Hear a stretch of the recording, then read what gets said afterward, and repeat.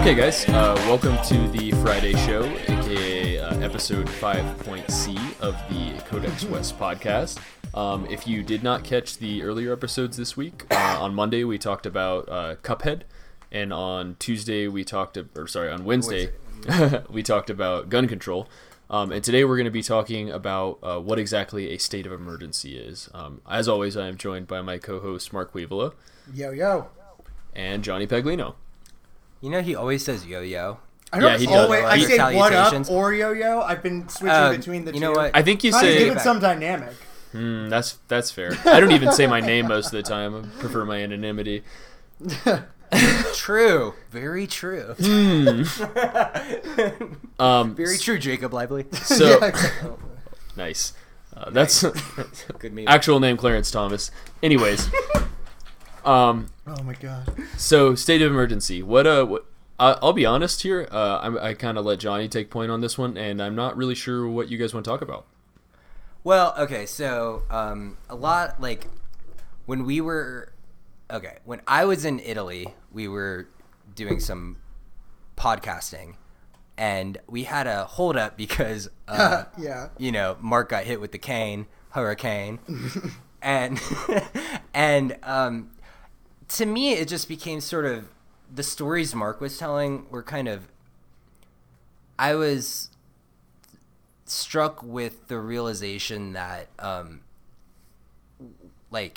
so did Governor Scott did he issue a state of emergency? Oh my god, yeah, of course. They issue a state that's what I thought. Issue a state of emergency like when it's going to rain too hard. But I mean, right. So when he issues a state of emergency, that means something completely different on the level of politics than it does for the people that are affected waiting in line for gas. Yeah.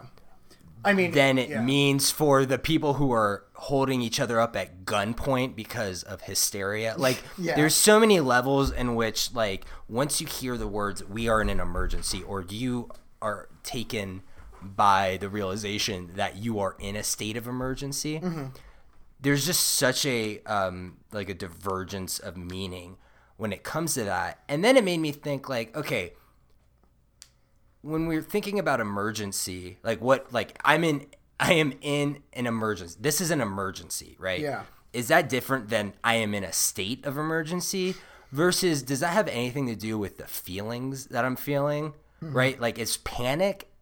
Panic is obviously not the same thing as an emergency. But when we think of I'm in an emergency, obviously the idea that it seems like we would like to think that someone that is in an emergency is panicking, even though when we look at what that word means, that's not actually the case. And then when I started looking at the laws of emergencies, it was completely different than the what dictionary. You think of, yeah. Yeah, the dictionary definition of an emergency has nothing to do with what an emergency the legal is. definition of emergency. And I mean, go on. So there's just all these divergences of meanings, and so it turns out that sovereignty is really related to the idea of emergency. Too. Yeah, absolutely. Because I don't know. I thought maybe it would be interesting if Mark was just in a situation where he was literally in a state that was in a state of emergency. Yeah, I mean, he got to see it. It was he really got to see crazy. It through I'll three say different it's levels. Really wild. It was not. You got to see the personal, the social, and the political aspects of it.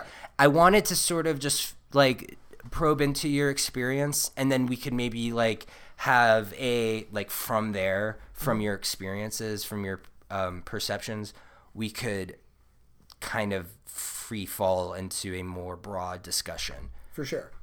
Does that make sense? So can you just explain what your personal situation was and what you saw on the ground, which I would constitute a social. Yeah, absolutely. And I mean, so what I'll say is that, just to kind of talk about like state of emergency specifically, the idea from a legal perspective, like very briefly, is just that it's like allowing the government to do things it doesn't normally have the right to do, like issue mandatory evacuations and things like that, right? That's very different than what we think of when we're like, oh, this is an emergency situation. We don't think of, like, and that's why it's like usually like, oh, things are happening that are bad. It's also like a necessary. It's like a necessary mechanism for the government to be able to take particular actions, right? Yeah. And then at the same level, it's also supposed to have some symbolic value. It's supposed to like indicate that you need to think differently.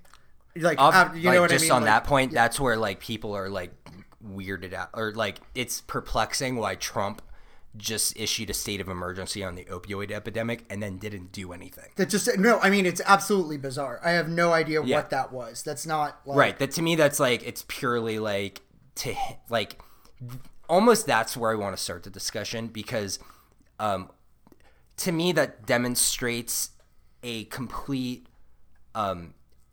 like he has no curiosity when it comes to what it means to be in a state of emergency, because he's like, oh, that's a problem. We're in an emergency. People told me we're in an emergency. And I have no idea. It's just like a way of just like, you know, it's so ostensive where he's just like, oh, that's a problem. That we should be in emergency about that. Things are bad, you know, but we're like, there's such a wealth of things to think about when it comes to putting yourself in like an emergency mindset.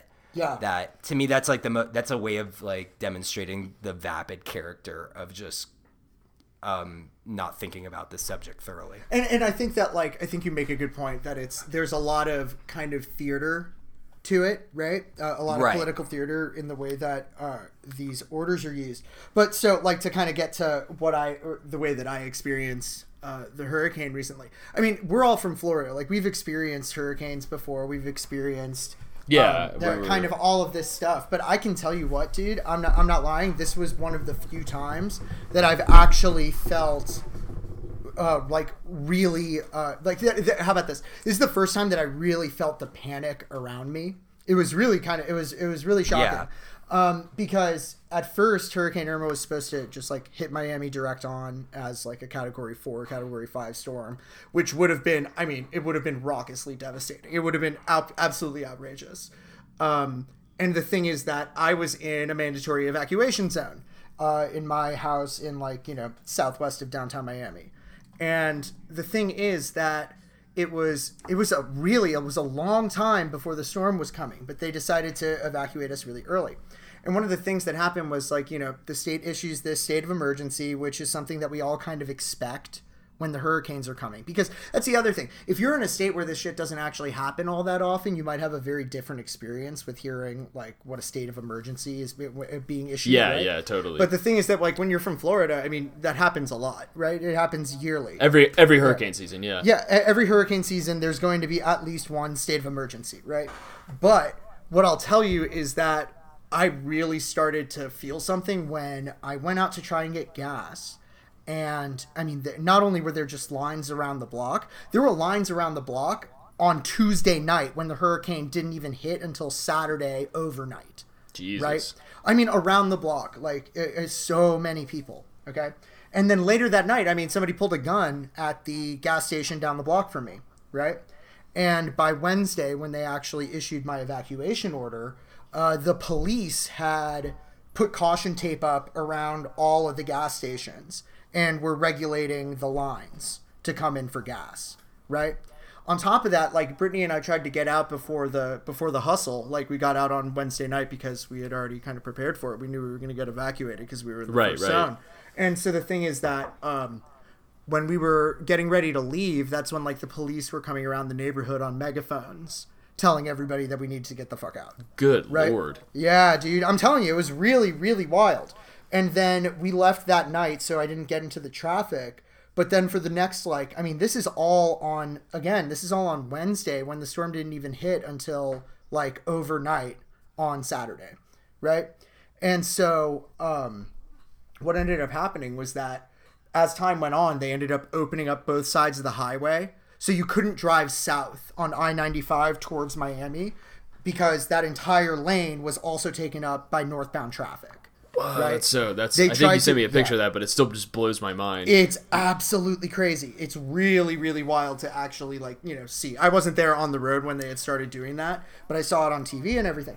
And what I'll tell you is that when I was going to Publix and trying to get water or something like that, I mean, all the water was pretty much gone, and it was lines all weaving through the store to get water, and we had gotten water early enough, but we lost power for 10 days in my neighborhood, for example, right?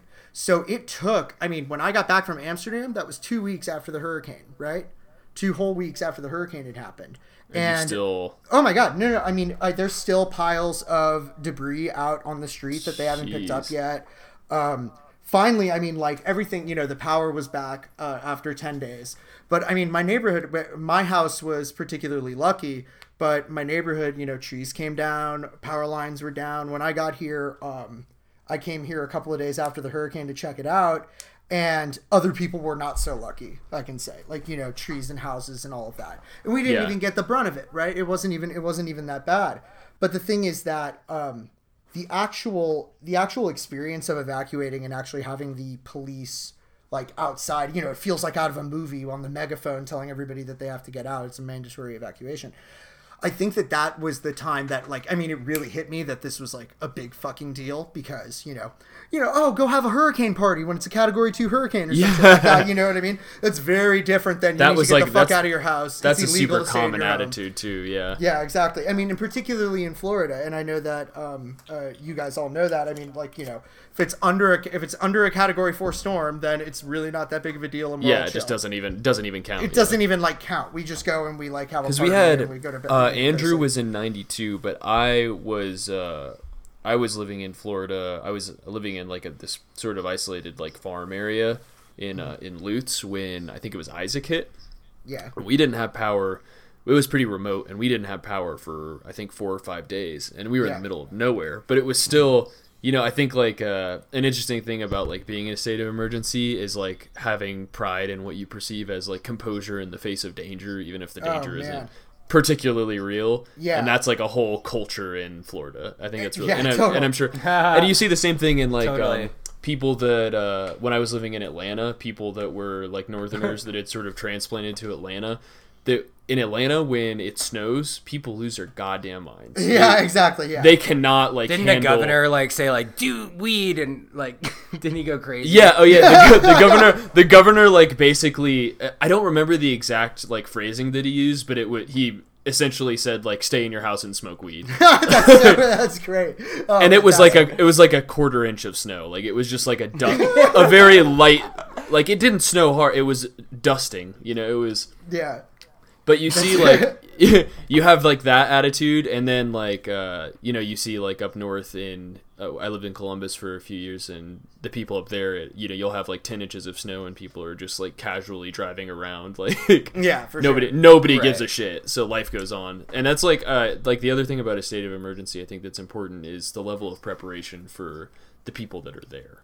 Yeah. I don't know how important that is to exactly what we're talking about, but I think what you're getting on, which is sort of what I wanted to sort of dissect sort of the things when we think about emergency.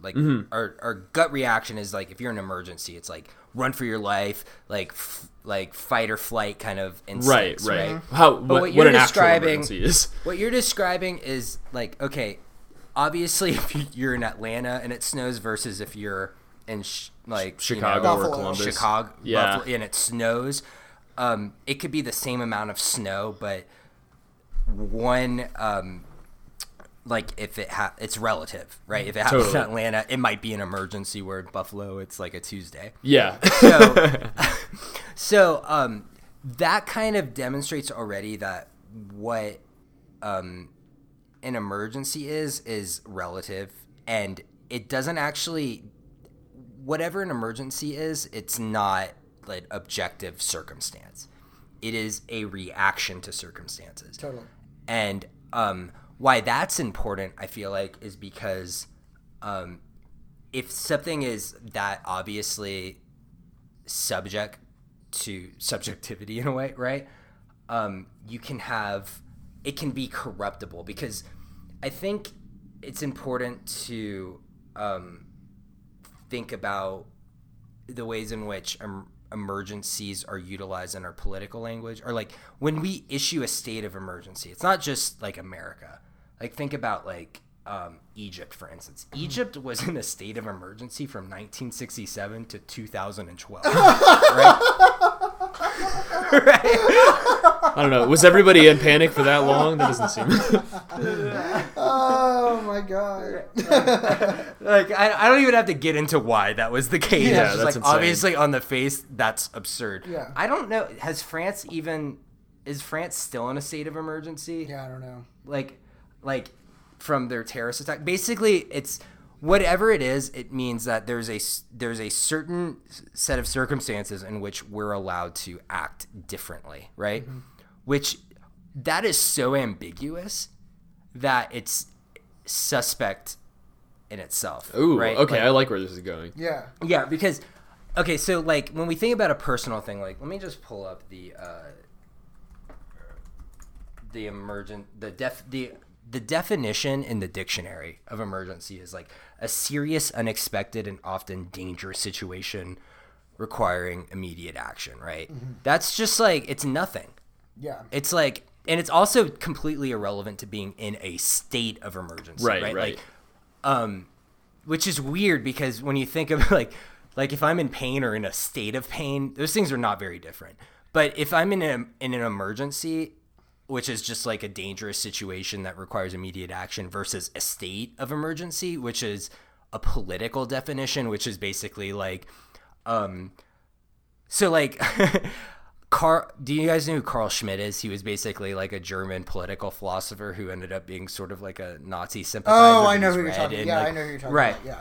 So he would say, in a state of emergency, a sovereign state should be above any constitutional law and ought to make decisions on behalf of the good of the state, right? Yeah. So that sounds a whole, like if that's how you're defining a state of emergency, that sounds a whole lot different than a dangerous situation which requires immediate action. That's saying all sorts of different things, right? But maybe we can transpose this to the self, right? Like, okay, if we perceive something as a dangerous situation, right? That already says a lot of things about what we value. Mm-hmm. If it's personal, so much of it's instinctive. Like, let's say you woke up and your house is on fire. Like, by the dictionary definition, you're in an emergency. It's a dangerous situation that requires immediate attention. Mm-hmm. And usually we use like the burning fire. What would you take out of your house? Yeah. Oh, this shit. I did that shit, by the way. Because I didn't know. Yeah, this is sort of what that was actually. Yeah, that's good. I remember you talking crazy, about dude. It was crazy. I cried a little bit. I got a little. That's tearful. like a hypothetical people was fucking think about nuts. all the time. Yeah, but I remember this is actually why I thought about it, is because you were telling me like I'm just like choosing the things I need to take with me. Obviously, you're not in a fire, but you're in like a slow moving fire. Exactly. You're like, exactly. I can't take everything. Like I'm not a very rent wet U-Haul. fire. A very wet. A very fire. super wet fire. So you're already like thinking about when something's dangerous, that means that like it's a threat, right? And if an entire situation, if you're thinking like, to me, there's something holistic about an emergency, where it's like, it's not just like, oh, that's a threat to, one specific thing I value. An emergency is like a threat to a certain, like, it's like a threat to lots of things I value. Yeah. So like for you, it was like, what do I take out of my house, right? Which is like a common way of like, we invoke this hypothetical situation so that we can order the things in which we value, right? Like, obviously I would take my dog, I would take all of my music stuff, because those are things I like. It's a way of elucidating the things that I value. Totally. Now, if you're looking on that at a political level, it's like politics is already confusing as is without there being this like emergency situation where the state can take control and determine the things that are valuable for itself. Mm-hmm. This is where it gets weird because, like, we can be, like, imagine already, like, let's say your house is on fire, or, like, for you, like, there was a hurricane coming, and you decided on the things that you thought were valuable. Mm-hmm. You leave, and you're like, fuck, I forgot this other thing that is much more valuable than the thing I brought, right? Like, let's say you brought a blanket when you should have brought your computer or something. You know, totally. You make an epic mistake. Oh my God, yeah. You can be wrong about the things that you think are valuable on a personal level, right? That's why we ask the question. That's why we think about what would you take if your house is on fire, because we want to be able to already have a sense in which we value. Like, we already want to have a value ranking. Right, of totally. Things we have. One, it elucidates what's valuable to us so we can think about that more clearly in our day-to-day non-emergency lives, but also it's important because it reminds us that we can be wrong when we're panicking. We can be wrong when we're not thorough thinking. That's already confusing enough as is. On the political level, where we're already having intense social collective debates about what we value, like what we talked about with guns rights or like gun control. Yeah. Imagine if all of a sudden you're in an emergency and what the state imagines as emergency is we're taking control now because what we want to do is protect the goods of what did he say? The good of the state. Yeah. Right? We can't even define what that is in non-emergency situations. For sure. And then we allow, like, I don't know exactly how, like, we could think about this and how it worked with your evacuations and your situation. But to me, it seems like there's already, like, this is going to be kind of stupid, but there's an assumed, there's an assumption already that, like, with evacuations that leaving the, like, preserving people's lives. Yeah, exactly. It's like of a higher is good of the state. Well, exactly. Right? Yeah. Like, I think that there's something to say about, like, if people don't want to leave, it shouldn't be mandatory. Yeah. Right? Because it's not up to the state to protect people. In terms of, like, mandatory when we say that it's evacuations. like mandatory, I don't think that you like go to jail if you don't evacuate. I don't think so either. I think it's like a little more complicated than that. I don't actually know what like the enforceability of these mandatory evacuations are. Yeah. But I mean, like, what I can say is that there are certain things that I think that you hit the nail on the head, that like saving lives is some good that the state is trying to protect while it's in a state of emergency, right? Similarly, what I can say is that when I saw, like, I would go out to try and get gas and the police were like dictating this, I made that joke that like the gas stations became state run, right? Like, state owned gas stations everywhere, right? And the thing is, like, I mean, it was really funny because that happened the day after that guy pulled the gun down the block from me, right? And I mean, I don't live in a bad neighborhood. Miami is not like super, ultra dangerous or anything like that. It's just that it's Florida and there's a bunch of guns and everybody was freaking out. You know what I mean? And so the thing is that I think that you can see, like, I think that there are collective values that the state can protect in those kinds of situations that don't require a whole lot of overthink. I want to refrain from common sense because that's not what I'm trying to say. I'm saying like common value. So like, everybody should get enough gas to be able to actually get out of the dangerous place, right?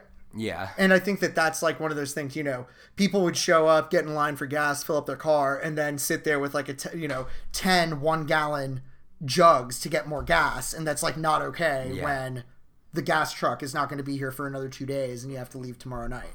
You know what I mean? Right. And I mean, that was pretty bizarre. But so I think that, like, from a political standpoint, what you can say is that there is definitely a relationship to the personal value system that we take on when we decide, like, what we're bringing with us, right? At the same time, I think that there are, like, legitimate ways for the state to exercise power on, like, behalf of a vast majority of valuers. That's true. Do you know what I mean? Yeah, because that's actually like this is actually kind of an interesting way to like make attacks against the free market sense of economics, because a lot of people, how it's like, okay, if there's a fire, proceed to the exits, like walk, it's not like run, don't stampede towards the exits, you walk, right? This is like a way of thinking collectively in an orderly where it's like, fashion. okay, you know, like maybe if we all walk, one person dies, but 20 people don't die in a stampede. For sure. Right. That's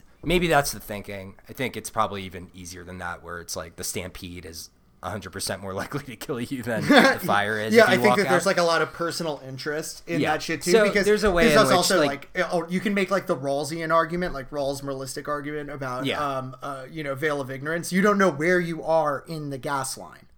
Do you know what I mean? Yeah. If you're the first person in the gas line, you're gonna have a different idea of what would be fair than if you're 4th, 5th, 20th. But at the same time, there's way more positions that aren't first in the gas line.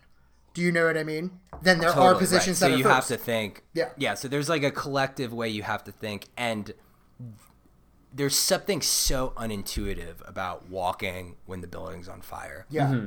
And why it's unintuitive is literally because it defies your personal intuition, which is like, how do I protect myself? For sure. Because this is sort of what I wanted to think about, is that what Jacob was saying is that, you know, people, it might be a state of emergency, but we've been through a lot. We have resolve in the face of it. Mm-hmm. If you're like in Florida with a hurricane, right? Versus like if you're in Atlanta when it snows and you're panicking, there's like a range of emotions when it comes to thinking about emergencies. But so many of those emotions have to deal with your own sense of self in relation to the circumstances, right? It's not like, you know what, it's like so few people are like, I'm not going to freak out because statistically like the hurricane isn't likely to destroy my house, or, you know, it's like, or, you know, it's like when you think about in collective ways and your emotionality is into like the collective response, that's so uncommon, and it's so different than if you're like, I don't like, the hurricane's not going to screw me over, I've been through this before, screw everyone who's telling me I need to leave, versus like the people who are freaking out so much they're holding each other at gunpoint. Yeah, that emotional response is just all, that entire range is just completely about personal relationship to this collective emergency, which it already demonstrates that whatever like the definition, dictionary definition of what an emergency is, it's unhelpful, because people, you know, it's right. It may be a dangerous situation, but you're going to say it's not dangerous because you want to have some personal response, in which case, is it dangerous? Like, what is, it's like, is it dangerous to your ego? Is it dangerous to, there's, you know, it's just like, when it seems like an obvious thing, like if you're an emergency, you need to do something. But once you start really picking at, I think once you get like familiar enough with, like, I guess once you've seen some shit, your standard for emergency becomes much higher. And then like you can have exactly like you said, I know it was kind of a joke, but like you can have an emergency where like the biggest thing on the line is, you know, your ego, what if I fail to respond in the way, you know how like people like fantasize about how they would react if somebody came in with a gun and like exactly. I do this. That's what happened to me. Yeah, like I got mugged in Chicago, and before that I romanticized about how you would react. I'd be like, "You're not gonna take the money from me. I'll show you who a real frontiersman is." In which I would do karate that I didn't know, and gymnastics, which I never learned, to like get myself out. Like I would just dance away and fly on a unicorn home after I like taught them life lessons about civility and the sanctity of life. Of life. And what happened was a guy pulled a gun on me, and I was just like, seriously? That really? Yeah.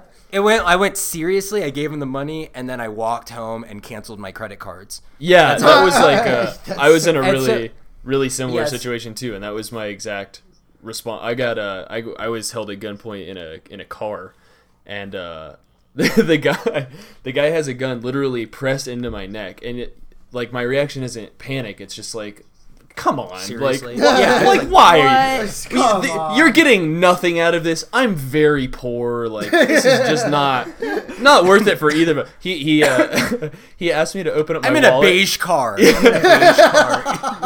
He asked me to open up my wallet, and I pulled out a bunch of receipts and just threw them in his lap. I was like, there you go. What do you want from me, dude? Like, it's so funny. But like that's an emergency. You know? That's when he gets robbed. Oh my See, God. I don't know if that is an emergency. I guess that's what I'm saying is like there can be dangerous situations where like maybe it's only an emergency if you actually think your life is in danger. But then like if your life's in danger, I'm not and you're saying not you didn't think your that. life was in danger. It was just that like you literally, and this is what happened to me in this situation. I didn't do anything immediate. Mm-hmm. I let it ride out. I'm not saying that it wasn't like a life or death situation for you or me. It was just like it appeared that I shouldn't do anything immediately. Yeah, that makes Well, but I mean, isn't that like the immediate response is to like not respond? Like, do you understand what I mean? I mean, you can like say that. Yeah, but you can see how that's markedly different. Oh yeah, from, of course. Like, your house is on fire. What should you do? Stay in the house. Yeah, we always talk about fight or flight, but fight or flight, or give them your iPhone. Stay home, smoke weed. House is on fire. So, yeah, I don't know. So it's a lot. You know, I think it just seems pretty obvious when we think about like, oh, you know, you're an emergency, but it's not at all, and people respond really differently, and it's like, is it more of like a political? Well, I actually have like I think I have a really funny story about this. So like it responding differently. So I was living in New York during Hurricane Sandy, right?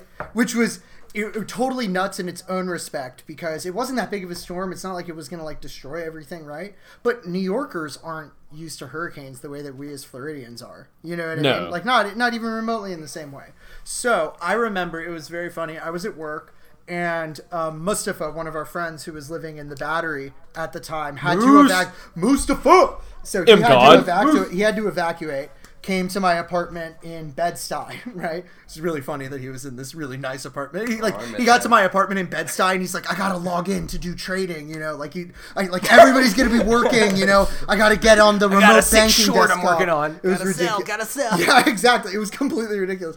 But so he was also there with one of our friends, John Mills, who is also from Florida, and I was at work and I was talking to John Mills, and I was on the phone with John. And he was telling me, it was, I don't know, it was probably like 5 o'clock. The storm was supposed to hit that night. And he was like, man, I'm really worried. I'm going to the supermarket right now, but like we don't have any water or anything. I'm sure everything's going to be gone. Like we're totally fucked, right? And I was like, go get what you can. And he calls me back about half an hour later to tell me that he went to the supermarket in my Bed-Stuy neighborhood and all of the water was still there. But all of the soda, all of the chips, and all of the blunt wraps were gone. This was like, and supposedly, like, there was a guy in front who was like, you ain't got Swishes, right? Like, you ain't got Swishes? Yeah, it was like, no, man, we're sold out. Like, you know, everybody came in for them, like, emergency provisions in Brooklyn. You know what I mean? Like, soda, chips. I'm going to have to roll a Dutch. Yeah, exactly. Mountain Dew. Yeah, there is no God. It was so funny. And he called me back and he was like, yeah, I have a fuck ton of water. Like, you know, we're good. And I have all the water. Yeah, I have all the water. All the bread was still there. Everything that you would normally get in a hurricane was still there. Oh my God, and it was all of that. So, you know, to say how people react differently, that was a pretty funny I think situation. it was just like people abusing the fact that like they could get soda like with the soda tax. Like, there was an emergency that like you could just get the soda. Yeah, I'd say fuck the soda tax. Yeah, with no soda tax. Oh my God. No soda tax. There's a soda tax. All of that. That is the party. Oh my God. You know what he did? So John actually then went to the liquor store, bought a bunch of Malibu and Bacardi. Okay. And no, because I'll explain. This comes back to this happened when you were in middle school, right? No. Explain. The reason, and then at the same liquor store, they had like Bahama Breeze scented candles. I get back. John is in a tropical shirt. Everybody there is from Florida. He has a tropical shirt for me to put on. And then, yeah, exactly. He's in a Johnny Bahama thing or Tommy Bahama, whatever. Johnny Bahama. But so the thing is that then we proceeded to have like a super Florida style hurricane party with this tropical scented candle and like drinking, you know, pineapple juice with Malibu. It was ridiculous. It was fun. Hurricane season in Florida is like I was still get out of paying school rent, but I know. Well, everybody was evacuated there. Nobody lived there but me. Like, you know. But yeah, and then actually that night, once the building started to sway, we realized that we had gotten like way too drunk for the situation. You know what I mean? The building wasn't swaying. You were. No, exactly. Who knows? Dude? I'm swaying. I don't even know anymore. Swaying. But yeah, that's what I have to say about that. Point is, New York was a crazy time. Yeah, definitely. All right. Yeah, I usually just like played Monopoly. I don't know. That was different. That's a different experience. You played Monopoly is so much worse than any hurricane. First of all, Sit me down untrue. Monopoly, dude. You're not good. You're not living. All right. Good Lord. I think that's a good place to kick Johnny off the fucking podcast. Yeah, before we get a whole rant on the It's like design of actually Monopoly. a podcast. I don't even know. Like, This podcast is in a state of emergency. I need to leave and play. We're in a tailspin. All right, guys. Thank you for. God bless you for listening. Just God bless. Thanks. Oh yeah. Gun bless you for listening. my God. We will be back next week with more garbage content. I am Jacob Lively, and these are my co-hosts. Recommendations. Oh God, we gotta do Rex. Yeah, we gotta do Rex. We forgot Rex. Big Rex. Parks and All right. Recommendations. I recommend ending your life after listening to this podcast. I recommend self-harm and I recommend Squeeps and Good Boys. squeeps. All right. So my recommendation for this week, I've been Sami Nosrat and Yotam Ottolenghi, who are like two very prominent like Middle Eastern chefs. Oh, those are names of people. Yeah. They're names of the combat moves. Yeah, exactly. JRPG. I think this cookbook won like a James Beard Award a couple of years ago, but it's called Jerusalem, and it is my new favorite. It's like on the level of Nopalito. And I've just good. Yeah, I've been good. Johnny can confirm. I've been cooking out of it all week, and it is awesome. And the book is really cool because just like Nopalito, it gives you the food of the Middle East, and especially of Israel, they're all all those cuisines are so influential on each other that it's sort of just become this like bastard hybrid cuisine. And so the book gives you these really unique historical perspectives on how these dishes came about, and like even the dishes in the cookbook are the chefs' like interpretations from their childhood and their experiences with the food of like how the food should be made. So the cookbook's called Jerusalem. It's awesome. Jacob, did you read that like book that was the salt, heat, acid, whatever that was? Salt, fat, acid, heat. Finished reading that. My dad has that. I've looked at it before. Sami Nosrat actually wrote that as well. So it's the same. Oh, really? Yep, same chef that worked on Salt, Fat, Acid, Heat, or I guess the same writer really. Also worked on this book with. I need to read that. Yotam Ottolenghi is like one of the most prominent Israeli American chefs. I didn't know that was the same guy. That's so cool. All right, well. So yeah, I'm gonna throw it to Mark this time. Johnny gets to go last because he's a shit and he doesn't like Monopoly. Monopoly is a critique of capitalism. So I'm gonna recommend Monopoly. No. Thank God. Let's play Monopoly. Now hold on. Before you go into this is important. What like when you play Monopoly, do you go OG or do you prefer a themed Monopoly? I think that you got to go with like Lord of the Rings Monopoly, something that doesn't translate to like the capitalistic nature of the game. You got to go with something Pokemon Monopoly. Wait. Are we for real? You guys know why like Monopoly? I wasn't joking. I mean, it's a joke, but I wasn't joking. No, I understand. Yeah. You can just beat Monopoly, right? You just get all the small houses. And then you choke the board out. I mean, that's a strategy, but it still like requires. No, it's how you win. It's like Johnny. If we played Monopoly and you tried to implement that strategy, you would lose. I have a 100%. I have a 100% lifetime Monopoly win rate. 100%. I have literally never lost a game of Monopoly. Yeah, I'm not saying that I would win. I'm just saying that if you adopted that strategy, you would always win against me. He does, even me knowing it. No, what I'm saying is that the game was. I could adopt the strategy of buying both purple properties and not building houses on them, and then running around the board, and I would still I would demoralize you. I'm not trying to say I would win. I'm just saying there is a strategy out there that wins. Anyways, it's not the game wasn't designed to be competitive. It was designed to make a point. I'm not kidding. The game was written. I'm the game familiar was made by with a what you're socialist. talking about. The game was designed by the socialist. The strategy that you're capitalism is a problem. I want to make the most frustrating game possible. The strategy that you're speaking to isn't actually like practically implementable. Okay. So Anyway, okay, fucking sure. Like, I guess all I asked is Johnny's what themed Monopoly really do you like? confident about that, so I'm gonna believe him, even though I think that Jacob probably. Well, does let's all play Monopoly sometime. Yeah, How about exactly. that? We'll play Monopoly. All right, go with your recommendation. You play Monopoly, I'll read articles about Monopoly. That's how it's going to go down. Okay, so I'm going to recommend this movie called Demon that's on Amazon. If you have Amazon Prime, it's on Amazon Video.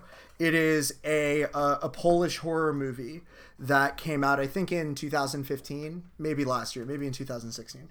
But it's really great. I guess the only comparison that I would actually make for it is that it has kind of some of the subtlety of The Witch, in the way that The Witch is, I love like, that movie. Yeah, exactly. So do I. I really like The Witch. But so in the way that that's just kind of this like folk story at its roots, right? But it's actually, it's about like a grander theme. Allegorical. Like, yeah, exactly. It's allegorical, and there's also like a theme about like purity and like religion, all of that stuff, right? There's a lot going on in that movie that you can talk about. Similarly, the way that The Demon works is that it's kind of a conventional possession story, right?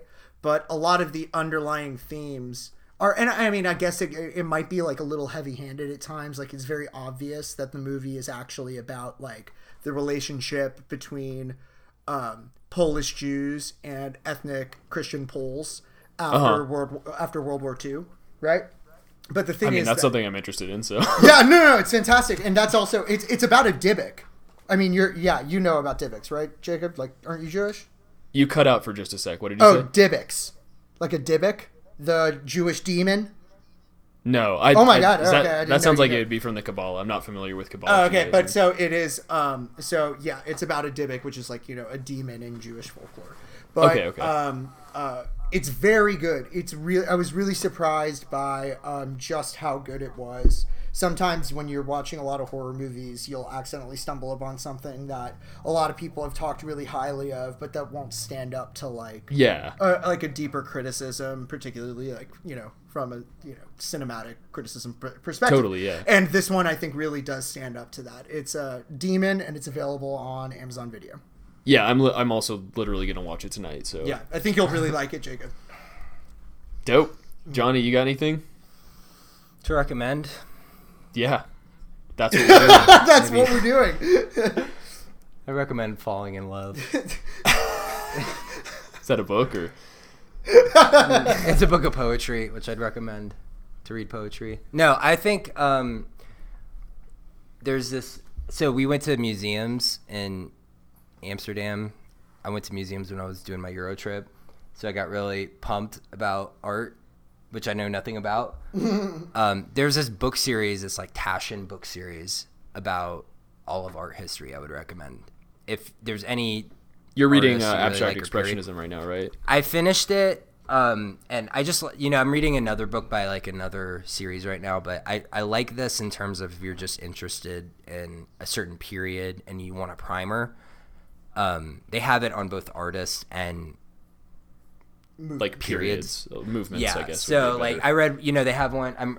I ordered the one on Mondrian, which I'm really interested in, but I just read the Abstract Expressionism one. It's really cool. It gives you about like 15 pages of the history, and then it'll go through like if it's a period, like all the significant artists of that period. It looks really cool. I haven't actually read the book yet, but I've been looking at Johnny reading it lovingly from afar. Yeah, he likes to caress him. But so I just like it's just good because for some I'm reading more like in-depth books right now, but just to get me like kind of primed on the period so I know the whole like the historical context. I really enjoyed it. So I would recommend it. They have ones on like surrealism, on impressionism, on, Picasso, just anything that you just wanted to know about that, you like something from that period or that artist and you want more of a primer. It's got like beautiful color photos, tells you where that piece is right now, what museum it's in, which I think is really fascinating. Yeah, that's interesting. Interested in like going to view it. Like now I really need to go to Germany. Like turns out a lot of stuff's in Germany and I did not go there. But anyway, yeah, I would recommend that series. There's like 50 to 100 different What's books. it called again? Check out. It's a TASCHEN is the publisher. It's like their series. Okay, you can just look it up. Yeah. Cool. Anyway. All right. Well, thank you for the recommendations, guys. And I think that's going to do it for everyone's favorite Monopoly criticism / Clarence Thomas appreciation / whatever the fuck podcast. We will really excellent sign off. We will see you guys next week. Improv at its finest. Fuck you guys. All right. Bye, everybody.